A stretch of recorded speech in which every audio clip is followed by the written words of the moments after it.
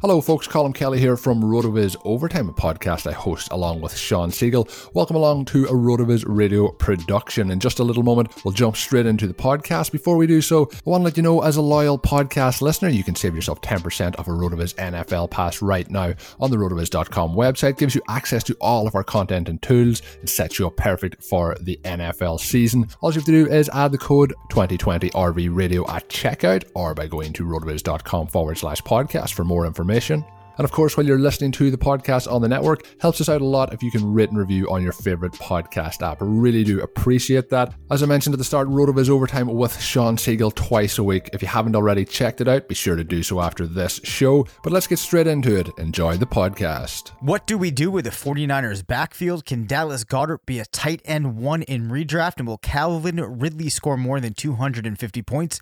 We're talking all that and more on RotoViz Radio. What's up, RotoViz?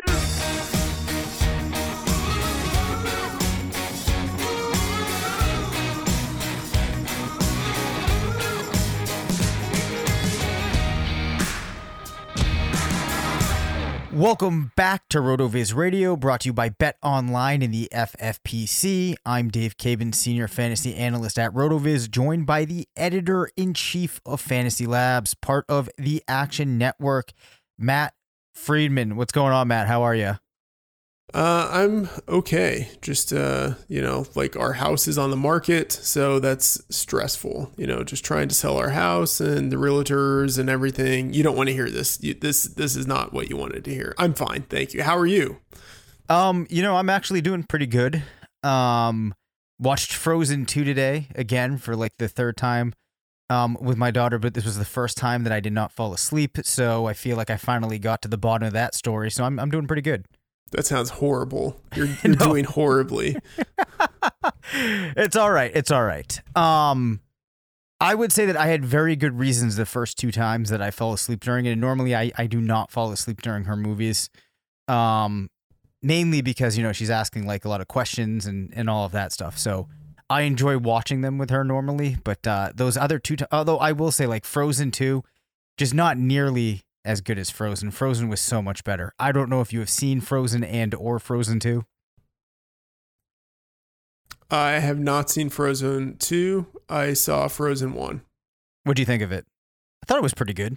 It was a Disney movie. That's what I recall. That's about it. It had a song. That's what I remember. So is that to say that you don't enjoy Disney movies? I don't know. It's Frozen was okay. What was the movie that was sort of like Celtic, and there was like a bear? Brave with Merida. Yeah. I think I maybe liked Brave a little bit better, but I can't claim to be an expert on latter day Disney movies. Okay. So you know what's funny? My daughter, one of the things that she's obsessed with, and she's been obsessed with now for about a year, since she understood the concept of bravery, or, as much as like a 2-year-old could at the time, was which Disney princess is the most brave. And when we first started talking about it, she kept saying it was Merida, and we were like, why? And she said, because her movie is literally called Brave. And well, she didn't use the word literally, but we thought that was a pretty good point. But she's come around now to the fact that it's probably Mulan. And on that note, I think that we can move along. I did have a really good anecdote, though, that I want to share quickly. I'm not sure what it's an anecdote in relation to, but I think it's funny.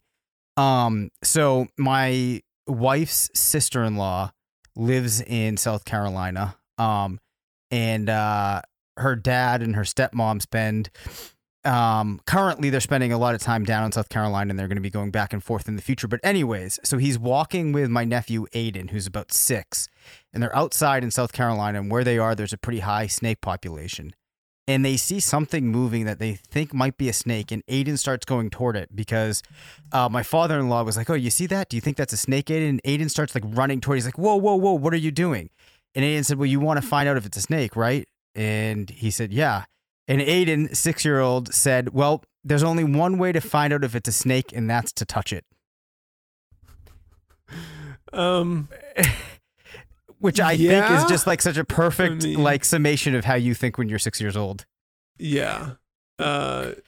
Smart kid. might die soon. Yes, exactly. Hate to say that. It's amazing he's lived this long. Yes, it is. All right. So on that note, Matt, this might be one of the longest non-football intros I think we've ever had. Is the NFL season going to happen this year? What do you think? Yes. Next question. Okay. Is there more needed? I mean, I'll just say yes. With my blind optimism, I'll say yes. Yeah. Okay. Well, at this point, though, with everything that we do know about coronavirus and, the implications of that on large groups of people being in places, do you think that this NFL season is going to have some type of delay?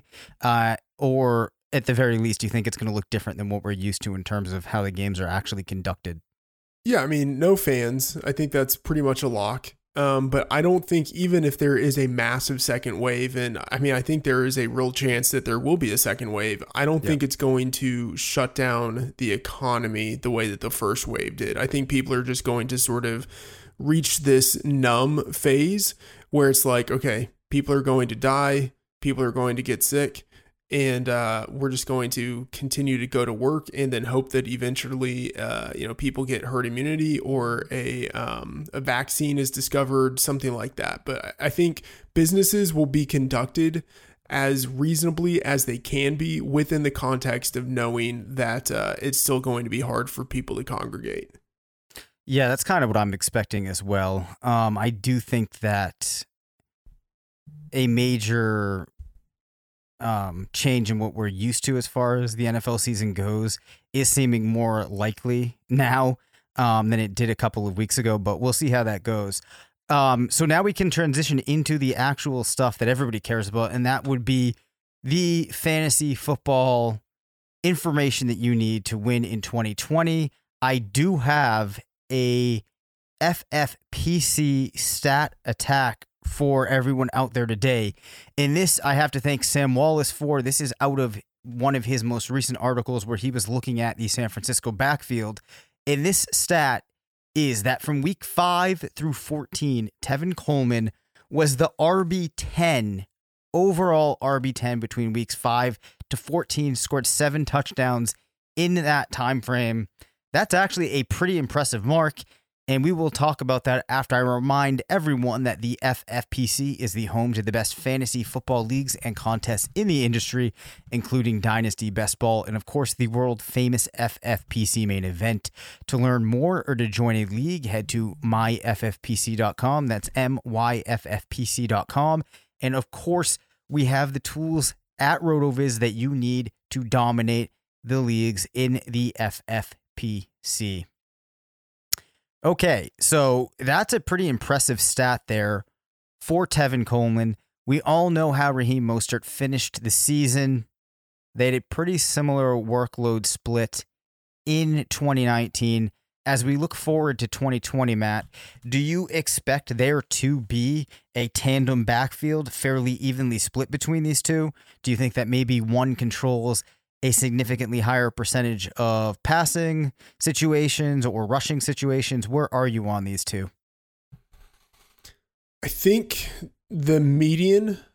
Okay, so a lot of this I think has to do with injury potential and stuff like that. But I think the median has Raheem Mostert leading the backfield for the majority of the year and finishing with around like 1,200 yards, something like that. But I think there's a really wide range of outcomes here. So even though I think Raheem Mostert, like in a median season is going to be the lead guy, I just wouldn't draft him as if that's going to be the case, because Tevin Coleman could overtake him. Jerick McKinnon could come back.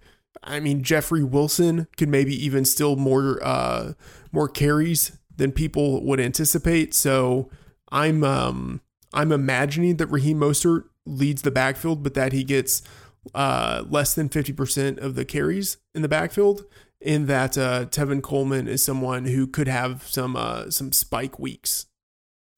Yeah, I wouldn't disagree with that. So the interesting thing about it is we have Raheem Mostert at an ADP of running back 24. So it does look like, at least in these sharper drafts, people aren't overreacting to what we saw from Mostert down the stretch. But you can get Coleman for nearly double the ADP, which obviously makes him significantly cheaper. And it sounds like you're not really sold with what you said about the other backs on this team potentially mixing their way in, that Mostert is necessarily the best talent on the team that they have in their backfield. I mean, I don't think, or does Mostert it not even matter? I don't know if it really even matters. Right. It's just like, it's hard to anticipate anything in a Shanahan backfield. And then Mostert is probably the best player in that backfield, which is why I do have him right now having the highest share of rushes, and out of the backs, the highest share of targets. And on a per touch basis, I do have him as the most efficient player in the backfield. But it's still like, I don't know if that matters at all, because he could get injured. He's never been a lead back before. I'm just, very tentative in everything that I'm doing with the 49ers backfield. Got it. The final thing I'll ask you about the 49ers backfield is, do you think there's a higher than 10% chance that a running back in San Francisco could get a rushing attempt share higher than 60% in 2020? Oh, man. I think it's like right at that 10% mark, if I had to assign a number to it. Yeah, because like, say if Jerick McKinnon never comes back, then like all of the carries I have going to him right now have to go to someone.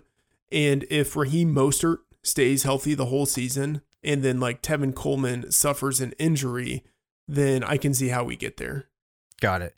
All right. So moving along, I just want to mention to everybody that I made a bit of a tweak to the range of outcomes app that we have at RotoViz, which again is the tool that looks at a player's stats from the last 2 seasons and a couple of their unique attributes, and then runs some math, finds players that performed similarly to them in their historical prior 2 seasons, and then gives a match or a list of top 50 matches, and then builds a range of outcome for the player in their coming season. Off of that, there's now this year-over-year change graph, which is pretty cool, because what it lets you do is visualize the increase or decrease that those players' matches saw from their year end to their year end +1.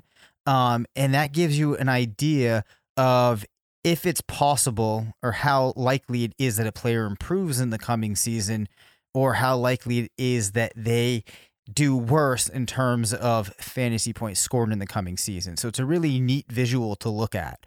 Now, the player that I want to talk about right now, Matt, is Calvin Ridley, who does extremely well when you look at this year-over-year change graph among wide receivers that you would bucket into his ADP and also younger wide receivers in the league. Now, what I was really surprised with, Matt, when I did my projections, I ended up with Calvin Ridley coming out as a borderline wide receiver 1. That's what I get when I do the numbers in what feels like the quote unquote most likely outcome. However, I don't know if I really feel like that can even happen. So without us going too close into Calvin Ridley, just give me the percentage of outcomes in which he does finish at that, maybe like, let's say wide receiver 10 to wide receiver 15 range.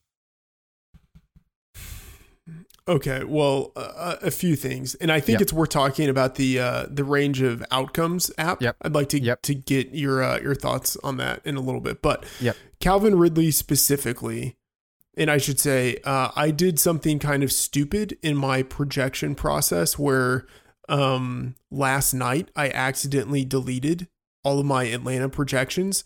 So I had to redo them this morning. But, like I had a sort of baseline from memory of like where I had projected some guys. But Calvin Ridley, because there's no Mohamed Sanu, and because I don't really have a lot of trust in Russell Gage, and because Hayden Hurst, even though I think he's going to play in, obviously that Austin Hooper role, because I don't think he's going to quite get the same share of targets, at least in year 1, that Austin Hooper got.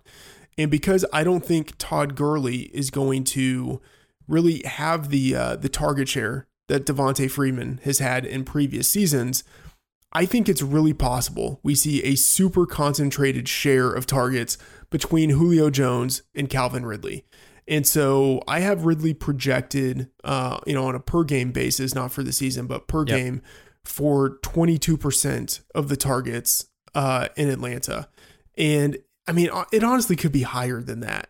Right. But 22% of the targets, and just based on what we've seen out of the Falcons in previous seasons, specifically Dirk Cutter's offense, with Atlanta last year, Tampa Bay before that, and then even with Atlanta 2012 to 2014, I'm expecting a fast-paced offense. And their defense isn't good, so I think they're going to have more of a throw-reliant offense.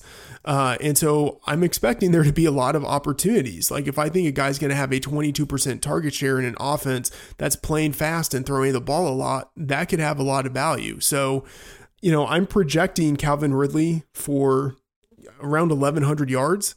And even though I think his touchdown efficiency in his 2 seasons so far has been a little bit fluky, I think he's still going to score a decent number of touchdowns. So honestly, I have him right under 250 PPR points as a median projection this year.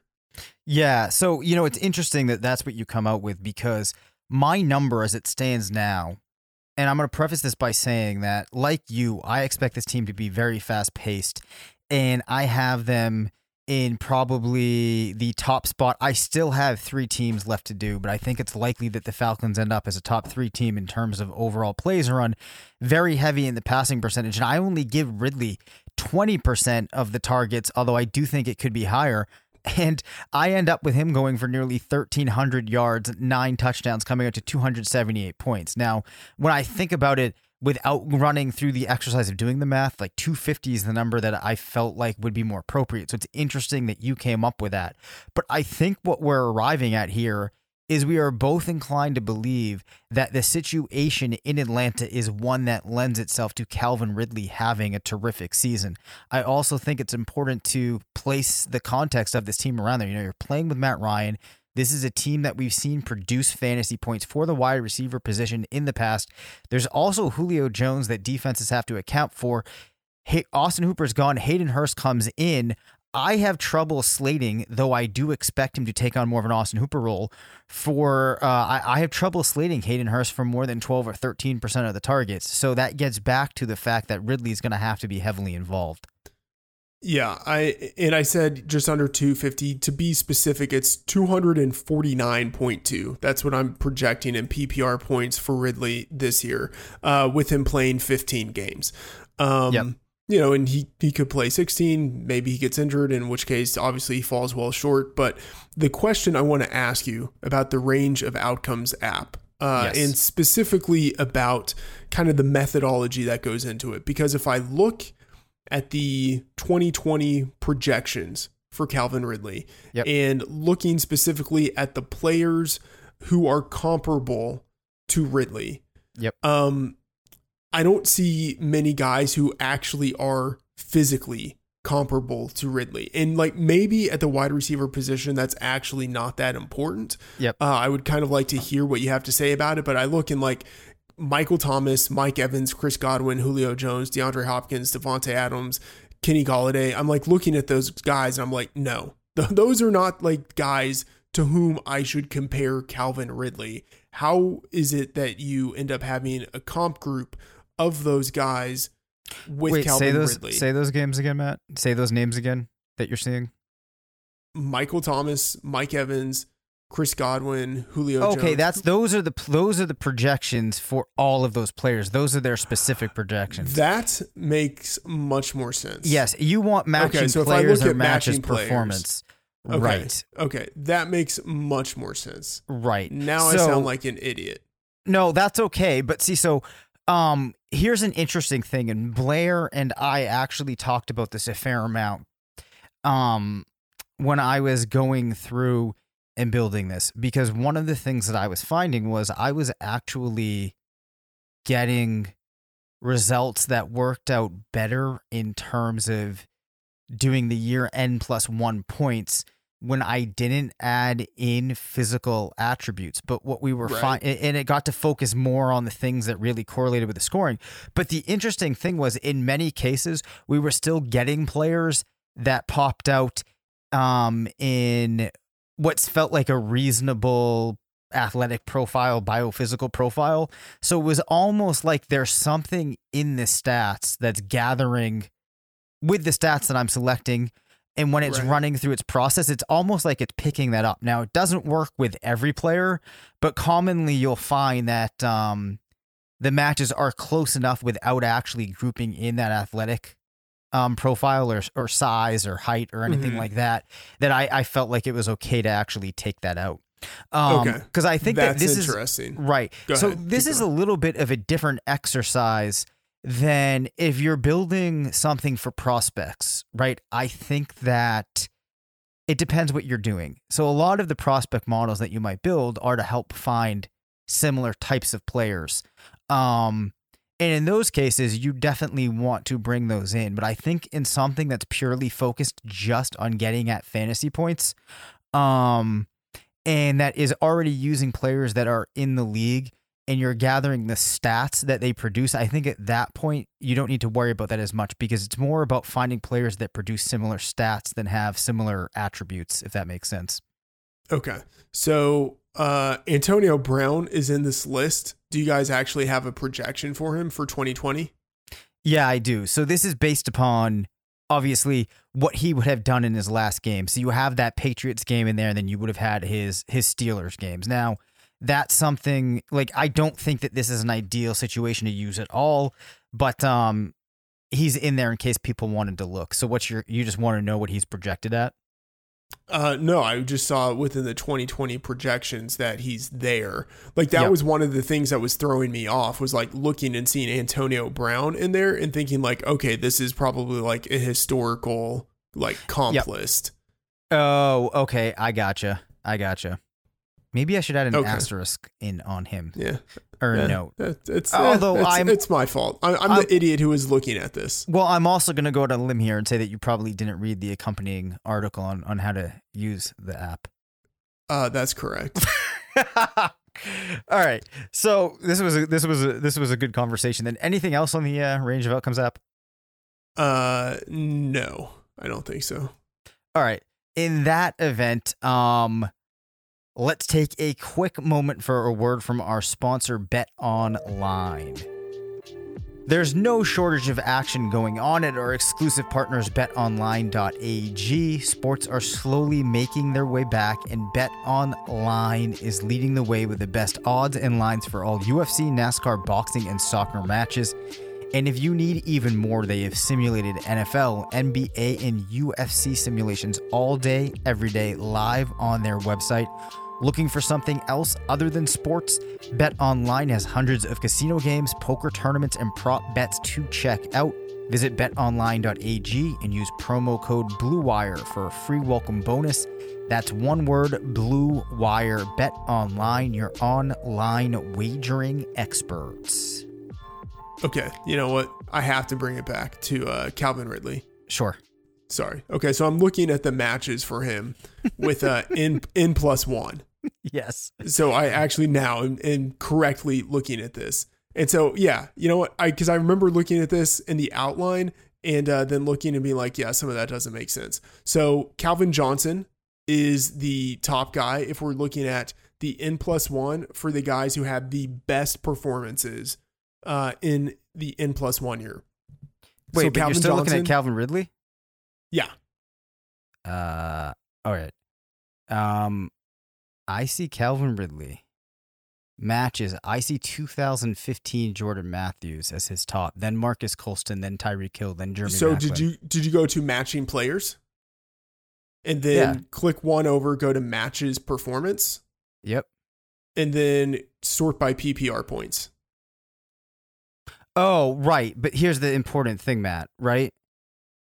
Where's Calvin Johnson is the highest of the group, but he's also matched 46, right? So that's just important to know. Yeah. Okay, I'm with you. So he's not a very close comp, but the number 2 comp is Marquise Colston. Yep. You know what I mean? Like there's just something that like intuitively, like I'm like, no, he's not Calvin Johnson. And then like, so like it helps me narrow down his range of outcomes. You know what I mean? I know that might sound horrible, but like Julio Jones is number 2 at 21.9. Number 2 in terms of like the peak range of outcomes. And I'm like, no, he's not Julio Jones. Right. Like DeAndre Hopkins is 20.7. Kenny Britt, Dez Bryant. Like maybe he's Stephon Diggs. You know, like Stephon Diggs is 17.8.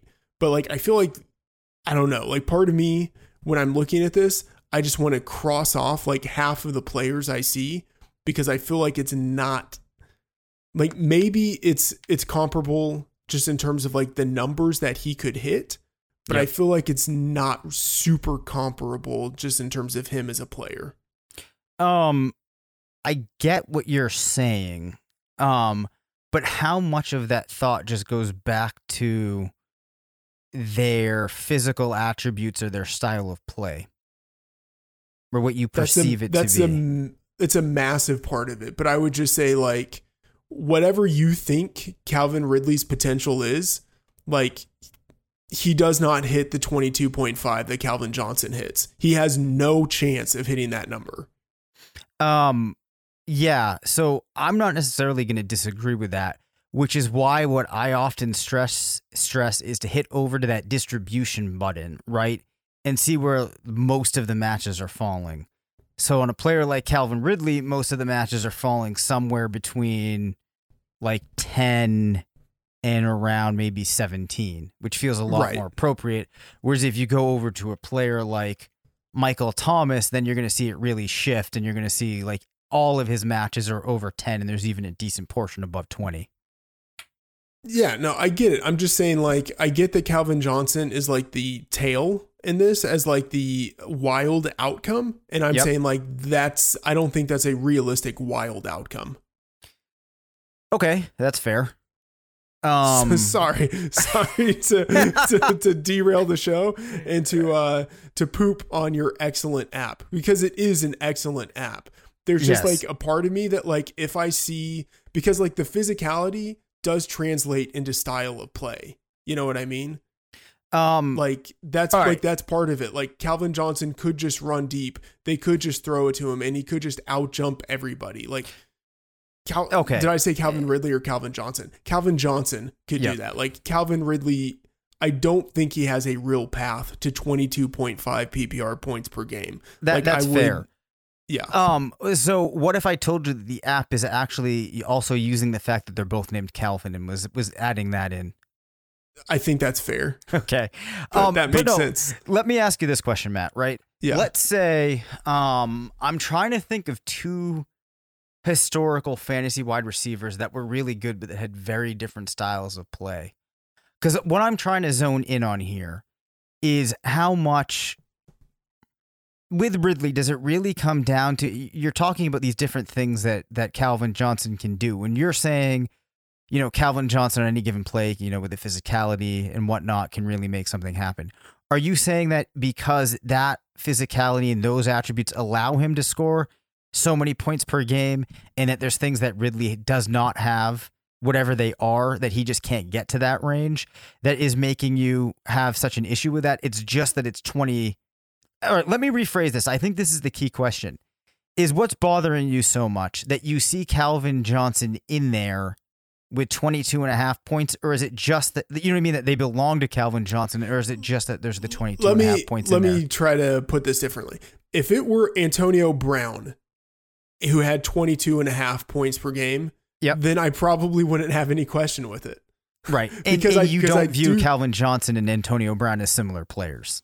Correct. Okay. They are incredibly dissimilar. All right. So here's my one pushback on this, right? Let's take Davante Adams, perfect example here, right? Davante Adams is a very good receiver, right? Sure. Yes. Davante Adams, in terms of fantasy, has been a very good receiver, right? Okay. Yeah, I'll buy that. Hear me out on this. Yeah. Hear me out on this. If I said to you, Davante Adams is going to score 20 points per game, even 22 in 2020, how much of a pushback would you have on that? I don't know. I mean, I would have a little bit of a pushback, but like I would be like, okay, like I can see how he gets there. So this brings me to my point. What did Davante Adams do in his first couple of seasons? He sucked. He absolutely sucked in his first couple of seasons. Right. So Calvin Ridley, and I'm not saying he's going to be, Calvin Ridley could get better, right? What my ultimate point here is a lot of these players, before they get to those 22 points, right, they have to work their way up to it. It's very rare that we see these top level players in their first, 2, maybe even 3 seasons absolutely crush it like that. Or I shouldn't say it's rare, but not all of them do. So that's why I do think that you don't want to just scratch off all of those things that you see in the range of outcomes, because it might be giving a signal that this player has the potential, given what they've done, to become one of these players, which goes back to, I think it's important to look at that whole distribution, especially looking at the distribution graph where you're putting these players into a histogram. You get the sense of what is the most likely, and then you get the sense too of, in that high end, what do the possibilities on that look like? So I think if you consider an example like Davante Adams, it helps you to realize that if you had looked at this back, I forget how many seasons ago it is now with Davante Adams, if you'd crossed those off, the tail to the right in the distribution, you may have been preventing yourself from recognizing that Davante Adams did have this explosion in his future. Okay, now, obviously, so we don't realize those a lot, but I think that that's an important thing for us to at least bring into the conversation. Okay, so here's the thing. At the time, Davante Adams wouldn't have had this in his range of outcomes. Like entering his 3rd year, he wouldn't have had these players as his comps. But like to make this even kind of more to the point, like if I type in Davante Adams, yep, and then I look at the guys who have the highest PPR points in his N+1, it's littered with Antonio Brown at the top. And like, I would just cross out Antonio Brown.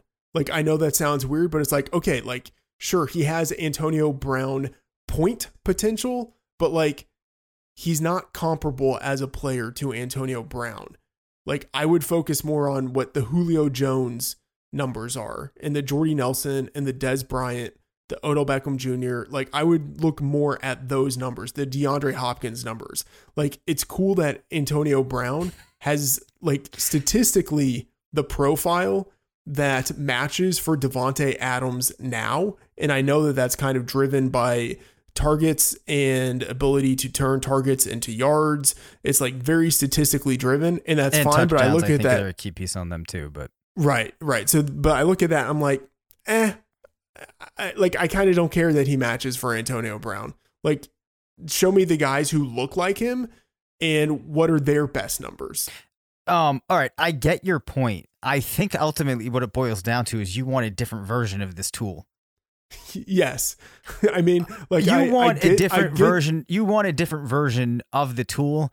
However, though, the thing that I will push back on and say, what you are looking for mathematically, at least in how I'm trying to do this, right, doesn't work out as well as the way we're doing it.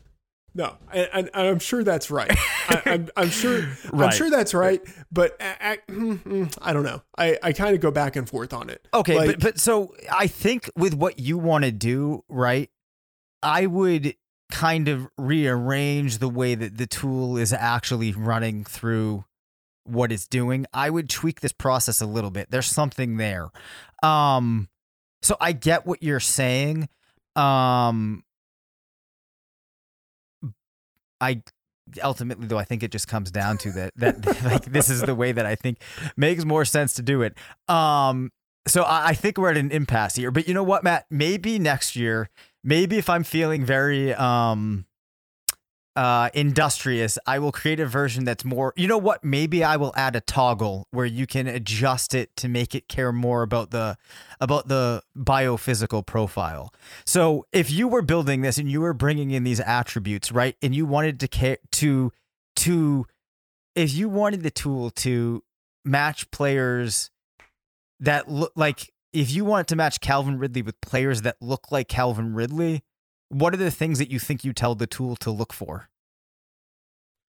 Okay, I'd be most interested in probably height, weight, and maybe 40 time, but also like one thing that I think would be important in it would also be, okay, we had the question about style of play and how that might interact with like physical profile. Yep. I would want it to screen, if possible, based on potentially like average depth of target.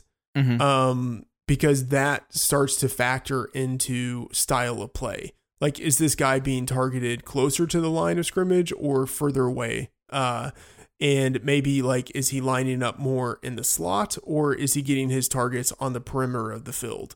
Like, if that would be possible, like I think that starts to give us some insight into things that on the field are more comparable, kind of outside of the statistics. I hear you. This is I'm trying to think of a simple way to summarize my thoughts here. But I'm focusing too much. I'm focusing now too much in my head on how I would actually like build that and like what I would tweak. I'm not saying that I think ultimately what I'm struggling with is that tool actually, I almost feel like looking at that would be more useful for like projecting a player out for the rest of the career maybe. But what I'm struggling is because I've done the math on this, at least in terms of this tool, like I want to kind of just take the idea now and kind of use that to set up a different tool. But maybe, well, I don't know. You go with what you were going to say next while I think about that. No, I mean, that's pretty much it. I guess what I'm going to say is ultimately, the biggest thing that gets me is maybe no one should be compared to Calvin Johnson unless it's players who actually are kind of similar to Calvin Johnson in some way. And I would just suggest that Calvin Ridley is not comparable to Calvin Johnson. Yeah, well, I'm not going to make that argument. That's all. All right. Seeing as we've now actually derailed the entire episode, and I think that this conversation is going to take up most of the whole episode, can I ask you, who are the players that you would be okay getting comped or having Calvin Johnson in their comps? I have to imagine Julio Jones would be one of them. Who are the other guys? Yeah, I would say, okay. So it has to be someone who, and we're thinking just sort of NFL career only, right?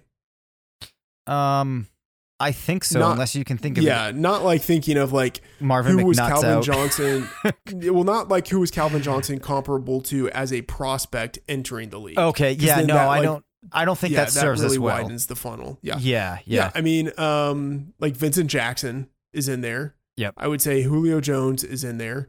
Yep. Anyone who is, I would say, over probably 215 pounds and has like pretty decent speed. Like that's someone who kind of has to be included in it. But then like you also have to take into account like all the statistics, which like you put those two things together and that's pretty much a unicorn. Okay, like Matt. maybe you can put Des Bryant in there. Yep. You know, but it's hard. It would be incredibly hard to come up with a comp group. I think I figured out what's going on here, right? I think that with the very good players or players that reach the point where they can get comped with players that are very good, that's when I can see bringing in the physical attributes. Because what happens is with the lower level players, if you include physical attributes and those get a portion of the weighting that's enough to flip the tool, then you can have players that like really are not good at all getting matched with players that are very good, right? So it's kind of like, I'm okay with, you know, an Antonio Brown, a Julio Jones, a Calvin Johnson slipping into Calvin Ridley's comps, whereas that's controlled for, but you're not going to see, you know, those guys getting pulled in for like, you know, like Josh Dawson, right? Whereas maybe if you right. allow the physical attributes to get it, that's kind of why it clouds the picture. So it's almost like in a perfect world, I would set this up with something in the algorithm that is saying if this player like a sliding scale depending on like, the points per game that they've scored or something like that, how much it lets the physical attributes affect it.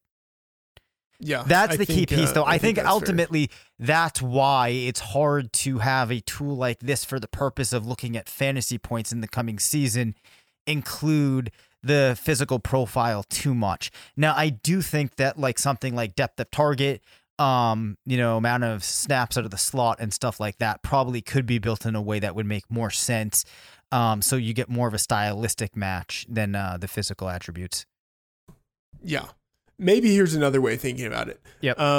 Calvin Johnson, let's look at the season that it has for him in here.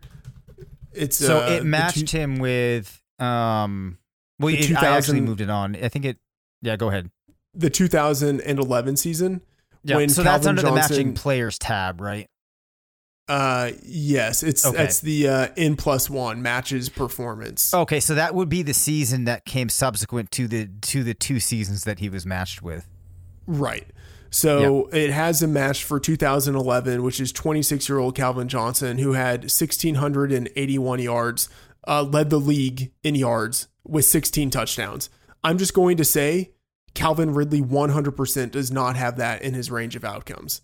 Like, that is not a possibility. Maybe I'm wrong. Maybe I am incredibly wrong. But I would just say like that's like peak Calvin Johnson, like the outlier within the outlier. You know what I mean? Yep. Like it seemed anyway. So it seems like you don't reach the outlier of the outlier unless like a player is actually truly an outlier. And I don't think that Calvin Ridley is. Yeah, I don't think he is either. You know what would be something? If Julio just decides he's not going to play this year, and then Calvin Ridley gets like 250 targets and finishes with that. I'm kind of pulling for that now. Yes, that would be fantastic. Now that you have spent an entire episode and attacking my app, but no, the important thing here is that like there's another thing though to a subjective process like this. And I would never try to say that this is perfect. And I think that, actually maybe pulling out guys like Calvin Johnson is something that does make some level of sense. But the one thing that I do like is because it gives there's an objective process behind it. Even as the person that spent so long pulling this together, I can be like, you know what? Like if I'm thinking about that, I can pull that out. Whereas I feel like when we do just pure projections, like, doing the allocations for the teams and plotting them out like that, even if you try to remove it in your mind, like it's still part of it. Or like, you know what I mean? It's still somewhere in your mind where you're taking that as like your opinion and you feel like it belongs to you.